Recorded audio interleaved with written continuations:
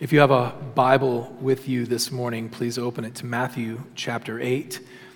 If you don't have a Bible with you, or you would like to avoid just the distraction of your cell phone and using the Bible on there, there's a Bible in the pocket of the pew in front of you, and you can find Matthew chapter 8, the passage that we'll be reading on page 762 of that Bible.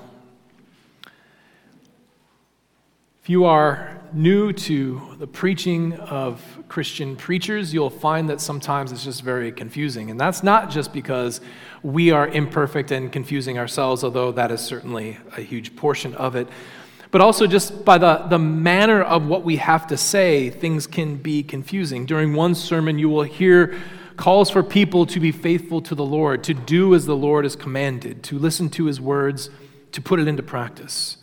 Many instinctively, hearing these things as a command, as they most certainly are, will think, these are the things that I must do to be in the good grace of God. Thus they seek to do the will of God so that God would be kind to them. But this will conflict in them with other messages that they will hear, that there is a grace that is given to God's people, a grace that is given to all people, completely outside of anything that they have done. The Lord grants blessing and forgiveness by his own good gift on people. This is the good news of his grace, and many will believe on it. So hearing such good news, being content that grace from God is all that they need, they will do so quite apart from any sort of work at all. Indeed, they will begin to think that any obedience or any work somehow is a denial of the grace of God that has been given to them. Both are wrong, but they are inevitable places that people go. The first are wrong because they think that grace and kindness are a response of God to us, which they are not. The second are wrong because they think that grace and kindness don't deserve a response, which they do. You are not saved by the things that you do. You're not saved by your words. You're not saved by your works. You're not saved by obedience or steadfastness, your doctrine or your sincerity. Nor is your salvation divorced from any of those things, as though they didn't matter or as though they had no consequence at all in your life. Rather, we understand that the order these things happen is quite important. Once you comprehend the grace and the goodness and the kindness of God, the response is faith and faithfulness. It is meant to be both helpful and comforting and motivating as well as convicting over us. And today we come to this passage of Scripture, now leaving the Sermon on the Mount behind, where we have the beginning of Matthew recounting specific miracles of Jesus. And these three miracles that are in front of us are helpful in that they show us precisely the order of these sort of events. These miracles form a larger section from chapter 8 through chapter 9 of 10 miracles in all, 5 in each chapter, with some sort of doctrinal teaching about discipleship sprinkled in. Today we will just look at the first 3 of these in the 17 verses from 8:1 to 8:17. If you would read in your copy of the Word of God with me this morning, let us read of the miracles of our God and hear within it the salvation that he proclaims. Matthew writes, "When Jesus came down from the mountain, great crowds followed him. And behold, a leper came to him and knelt before him, saying, 'Lord, if you will, you can make me clean.' And Jesus stretched out his hand and touched him, saying, 'I will, be clean.' And immediately his leprosy was cleansed. And Jesus said to him, 'See that you say nothing to anyone, but go, show yourself to the priest, and offer the gift that Moses commanded for a proof to them.' When he had entered Capernaum, a centurion came forward to him, appealing to him, 'Lord, my servant is lying paralyzed at home, suffering terribly.' And he said to him, I will come and heal him.' But the centurion replied, 'Lord, I am not worthy to have you come under my roof, but only say the word, and my servant will be healed. For I, too, am a man under authority, with soldiers under me. And I say to one, go, and he goes. And to another, come, and he comes. And to my servant, do this, and he does it.' When Jesus heard this, he marveled and said to those who followed him, 'Truly, I tell you, With no one in Israel have I found such faith. I tell you, many will come from the east and west and recline at table with Abraham, Isaac, and Jacob in the kingdom of heaven, while the sons of the kingdom will be thrown into outer darkness. And in that place there will be weeping and gnashing of teeth. And to the centurion Jesus said, Go, let it be done for you as you have believed. And the servant was healed at that very moment. And when Jesus entered Peter's house, he saw his mother-in-law lying sick with a fever. He touched her hand, and the fever left her, and she rose and began to serve him. That evening they brought to him many who were oppressed by demons, and he cast out the spirits with a word and healed all who were sick. This was to fulfill what was spoken by the prophet Isaiah. He took our illnesses and bore our diseases. This is the word of our God. Before we go to consider this word, we should ask a brief question, which I think is of some interest to us. Why should we consider these stories so important? Why do we consider the miracles of Jesus so important? Because if we are honest, we don't expect many of these to happen to us. I think that I am more open than others, certainly more than many, to such miracles happening today. I don't believe that miracles have been closed off, but I've never seen one.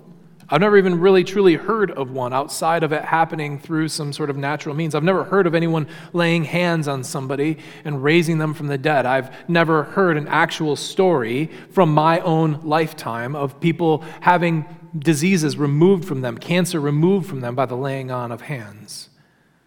This thing just doesn't happen very often, if at all. Why take so much time to focus on the healing ministry of Jesus? Why take so much time, 10 different miracles, 10 different stories to focus on? Why not just collapse them all together and say, Jesus did miracles, these say something about who he is, and move on?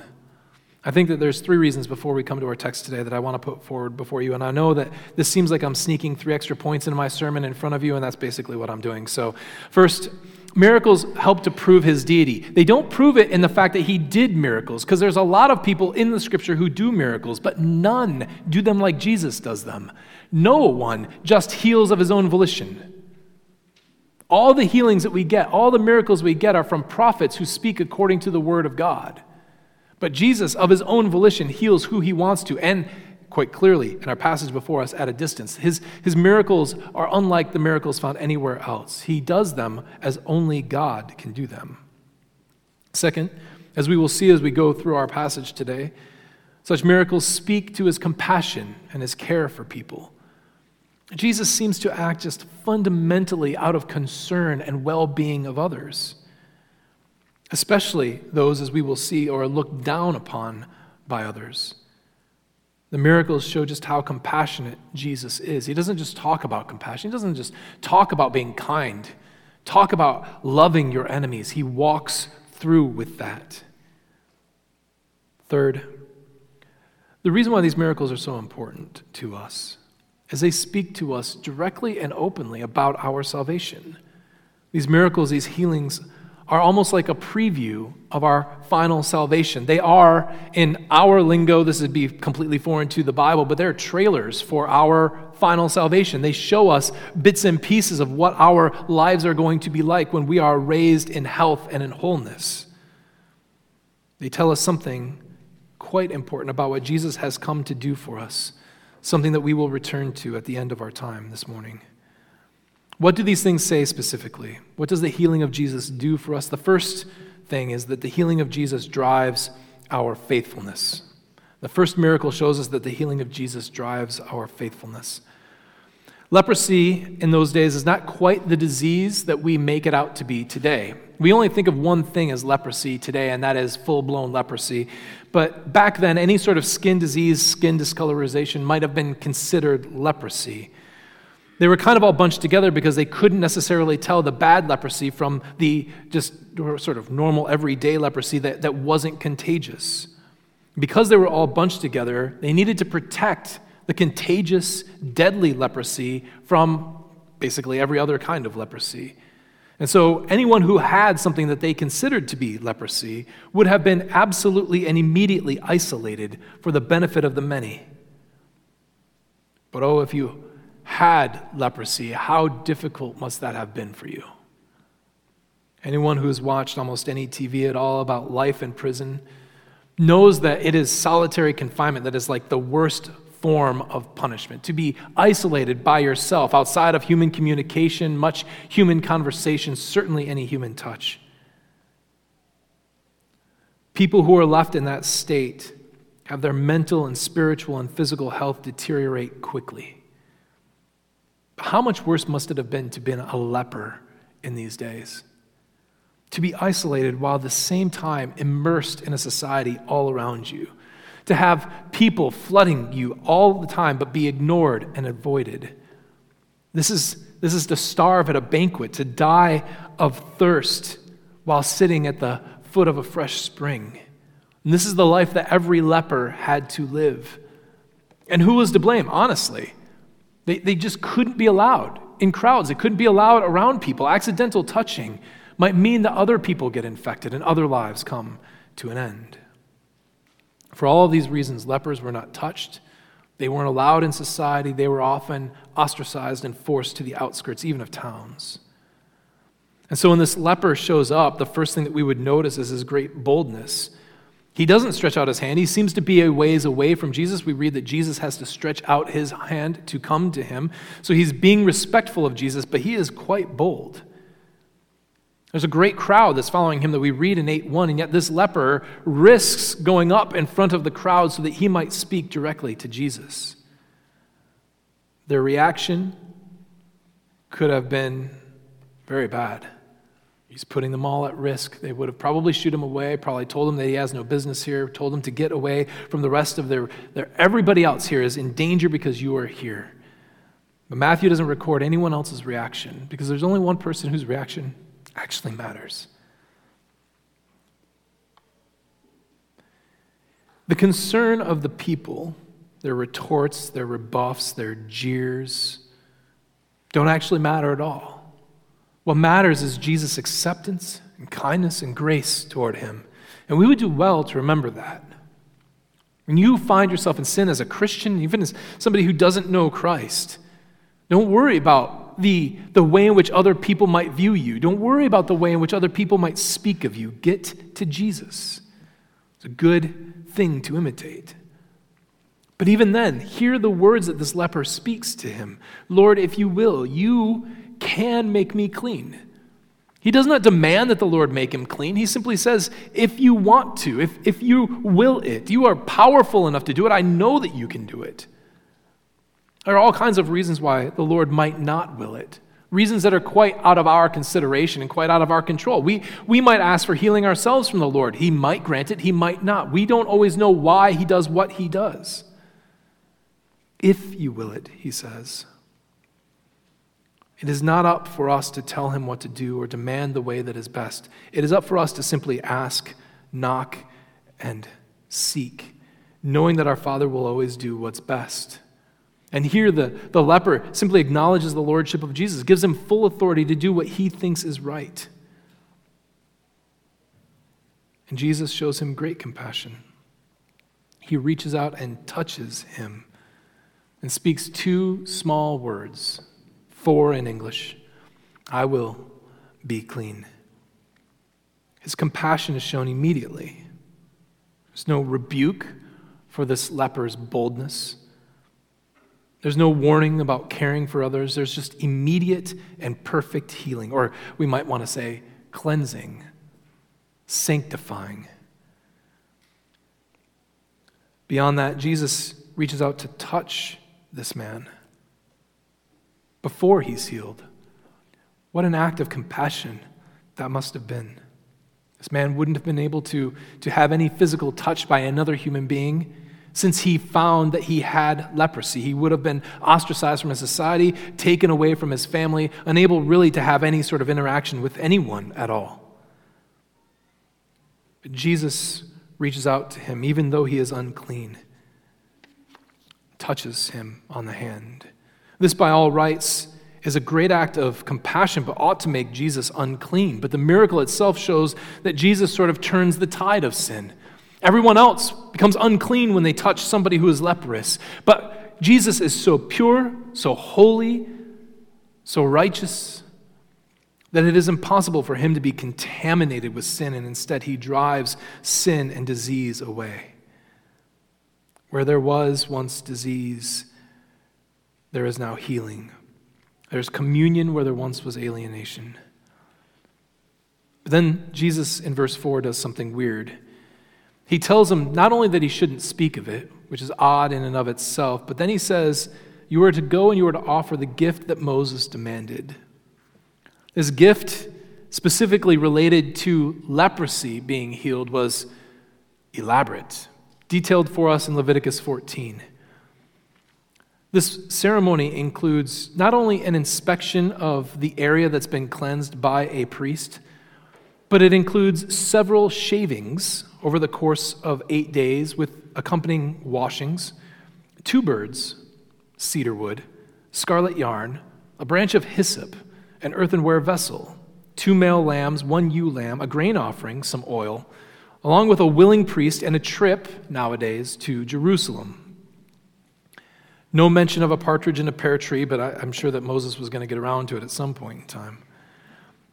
The entirety of this elaborate thing was to say that this system that's been set up, the sacrificial system that's been set up to accept your good gift, is here to signify that you have been fully received back into the people of God.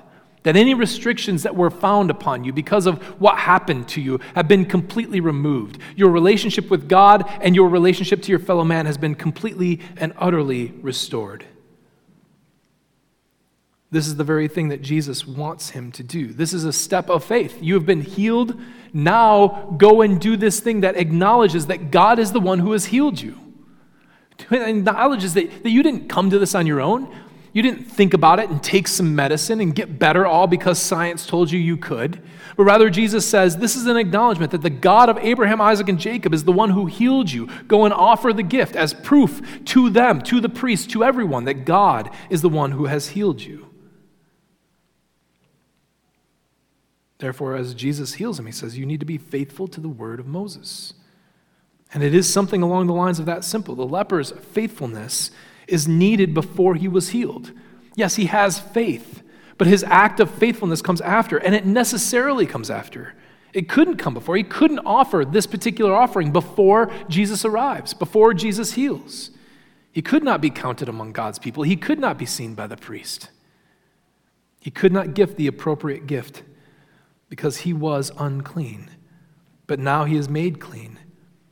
He's free in regards to the gift, the offering, the ceremony.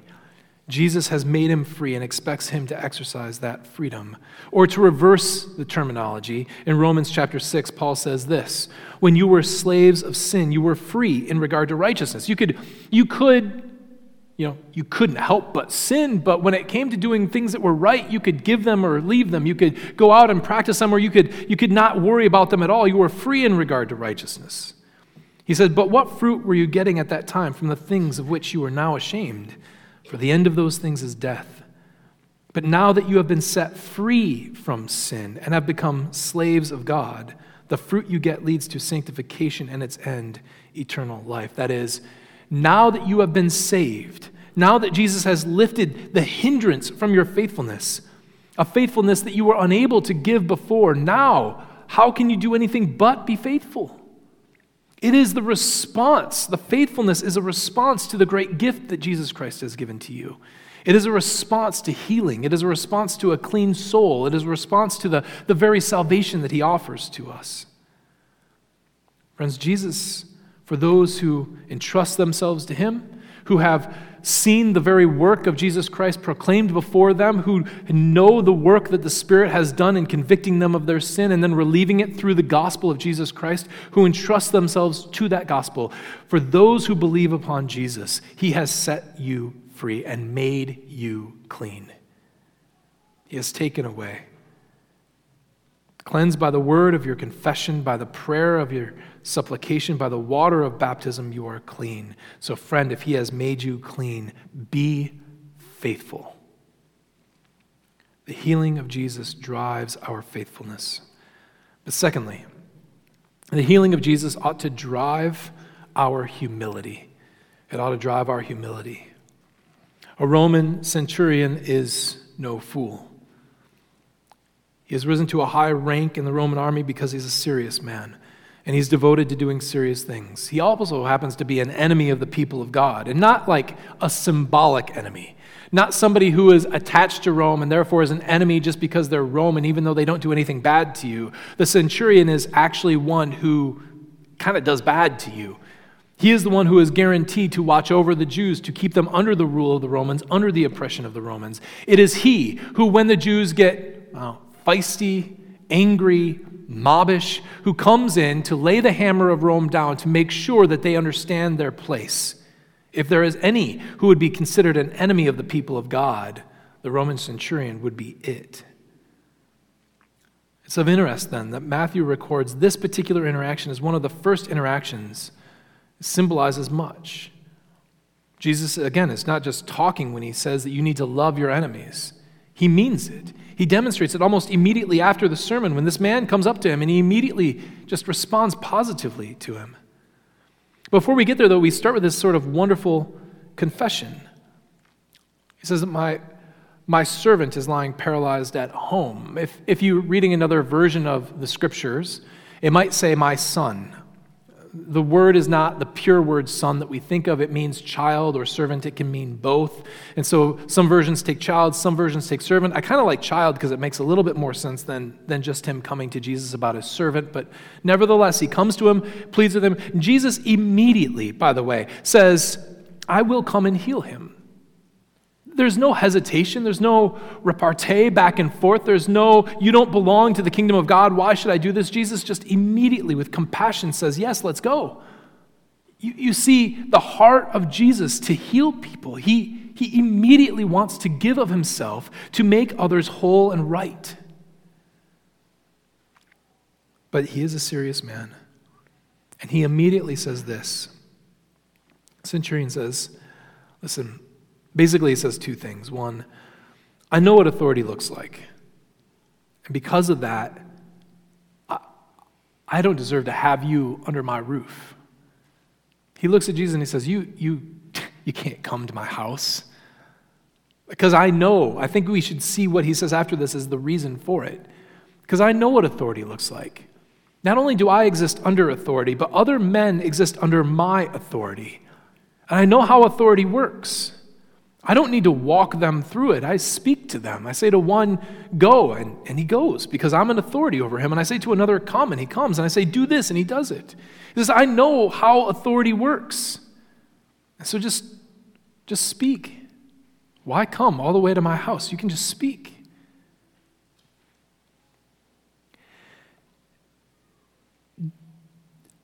By some way, stories of the healings of Jesus, perhaps the centurion has seen some of them himself. He knows exactly what he's talking about. He says, I've seen how diseases, I've seen how demons, I've seen how these things react to you.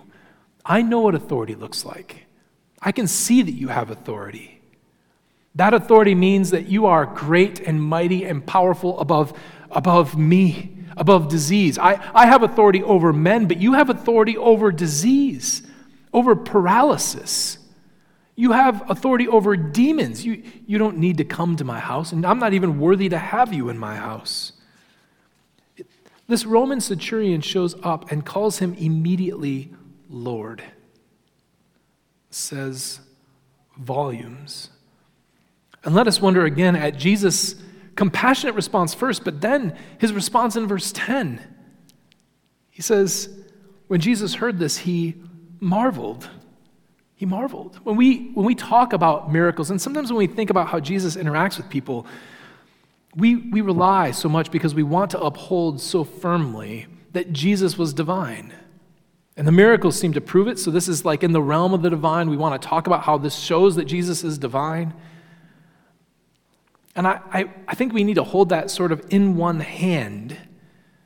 But Jesus isn't this sort of divine robot. When this guy comes forward and he says this, Jesus doesn't say, well, yeah, That's pretty good. I knew you were going to say that from all eternity, though, so I'm not terribly astonished, frankly. This is not new news to me. But rather, he's perfectly human. He's almost, again, holding divinity in one hand, he's almost taken aback. He's like shocked.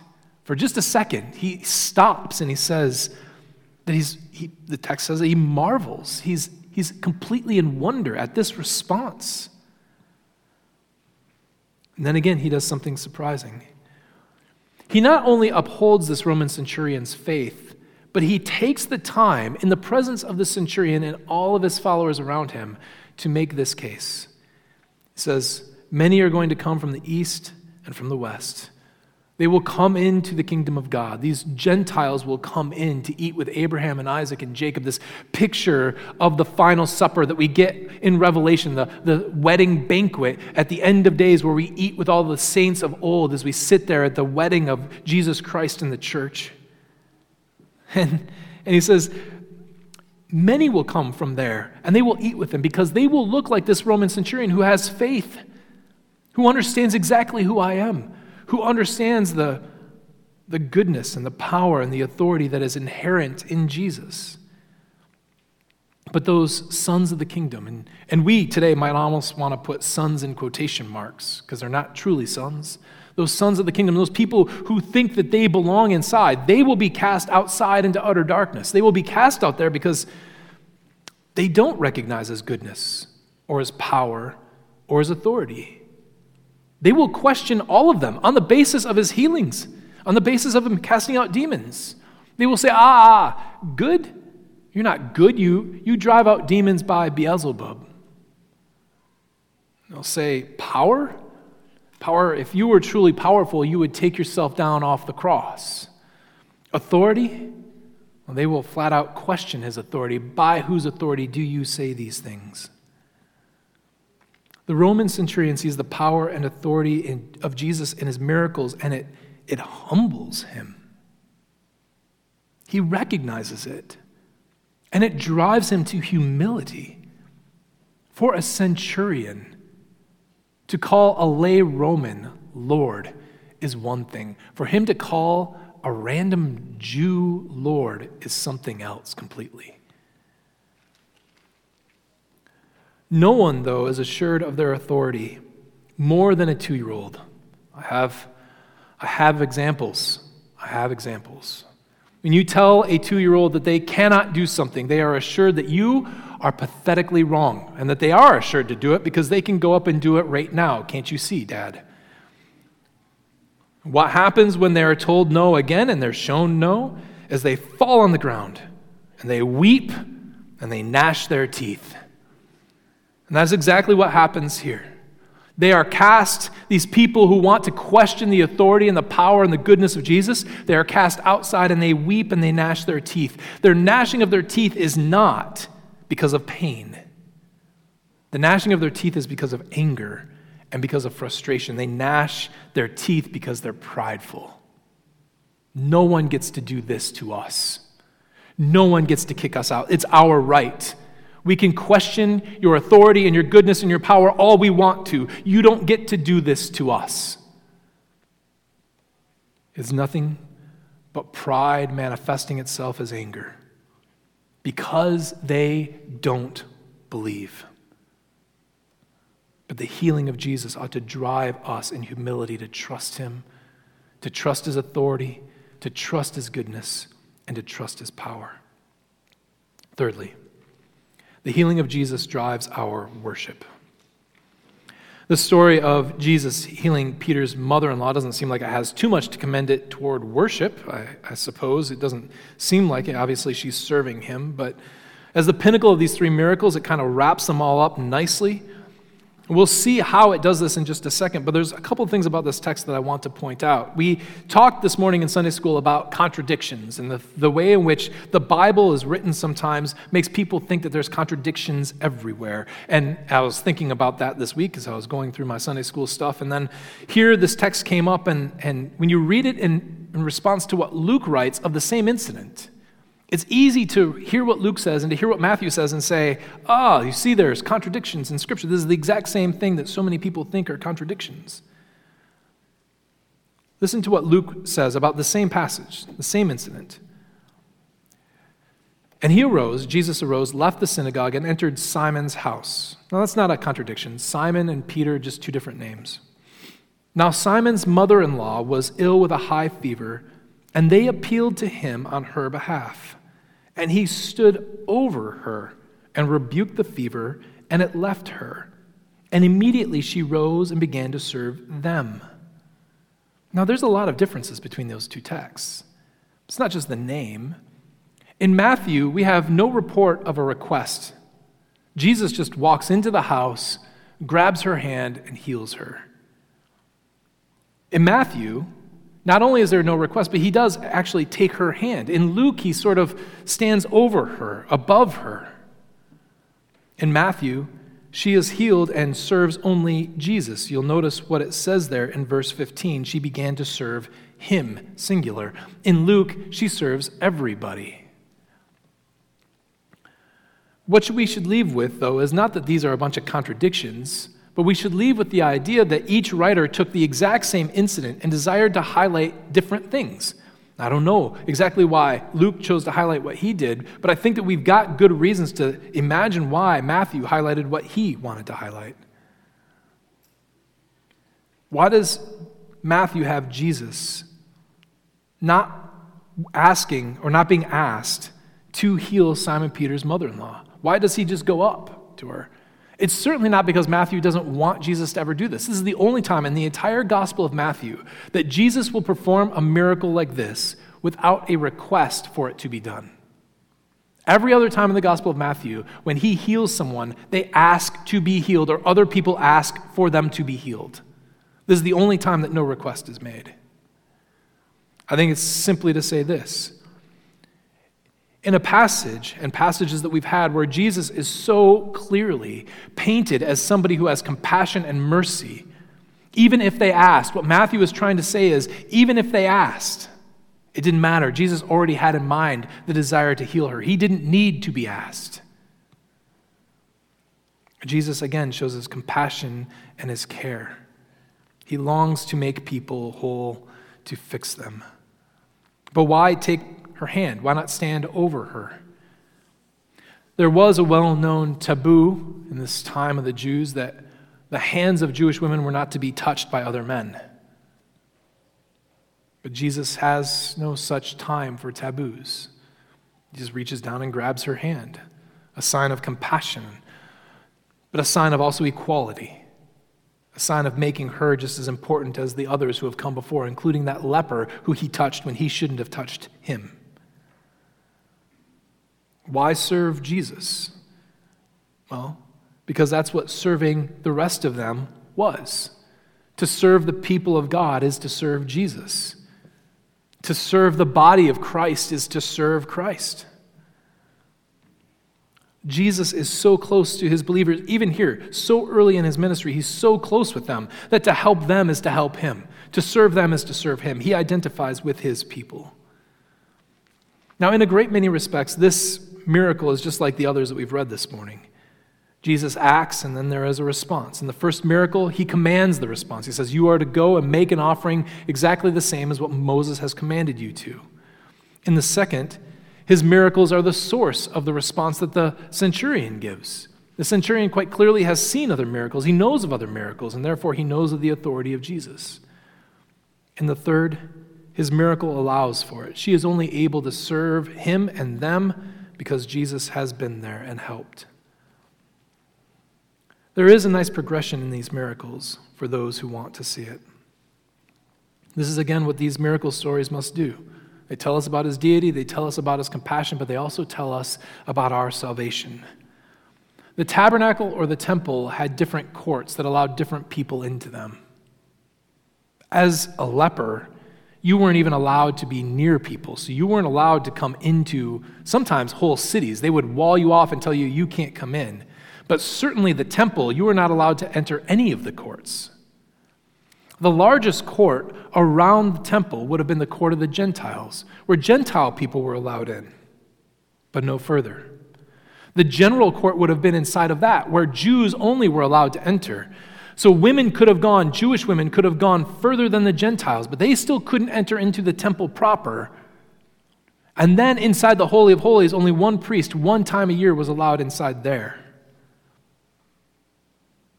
Jesus seems to, as it were, be working from the outside in, bringing people nearer and nearer to God. Those who are furthest away, and working his way closer.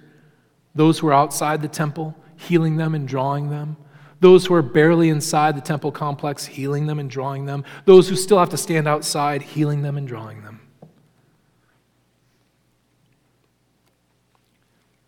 Jesus, in his kindness, welcomes all. And one day he will open up the tabernacle or the temple for all to enter.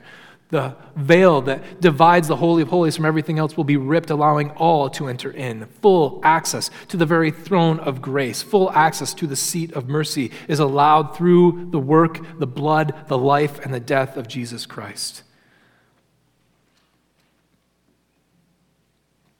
The miracles of Jesus are here to fit us for the worship of God, that we might enter in before him, to stand before our God. It might be a little bit of an odd place to go, so kind of hang with me for a minute. But Leviticus 21 says this to the priests of Aaron.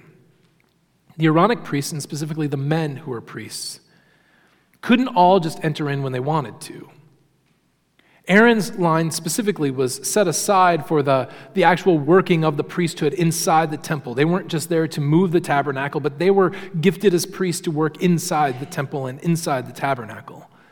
But not all the sons of Aaron were equipped for this. God tells Aaron this through Moses when he says this to Moses in Leviticus 21. Speak to Aaron, saying, none of your offspring throughout their generations who has a blemish may approach to offer the bread of his God.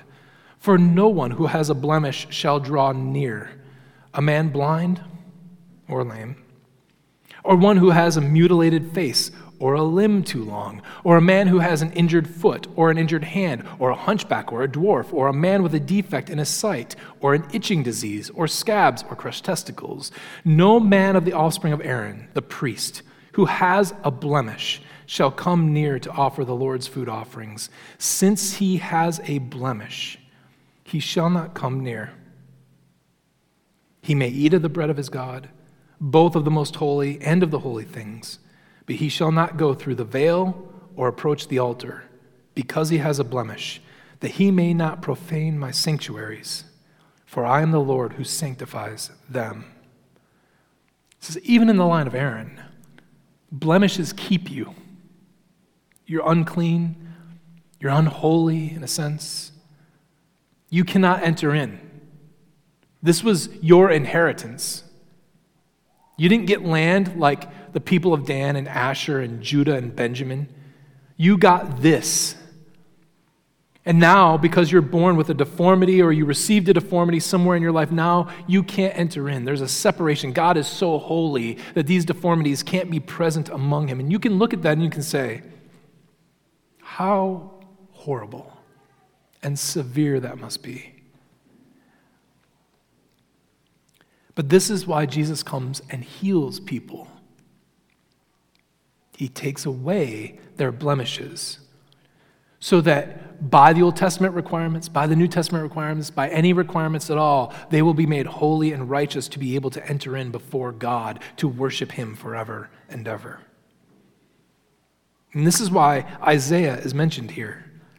We typically think of this verse, he took our illnesses and bore our diseases, from Isaiah 53, as a passage about the death of Jesus Christ. But here it is applied because his life and his death were all purposed to do the same thing. To remove all those things that keep us from God. To remove all those things that would make us unacceptable before God.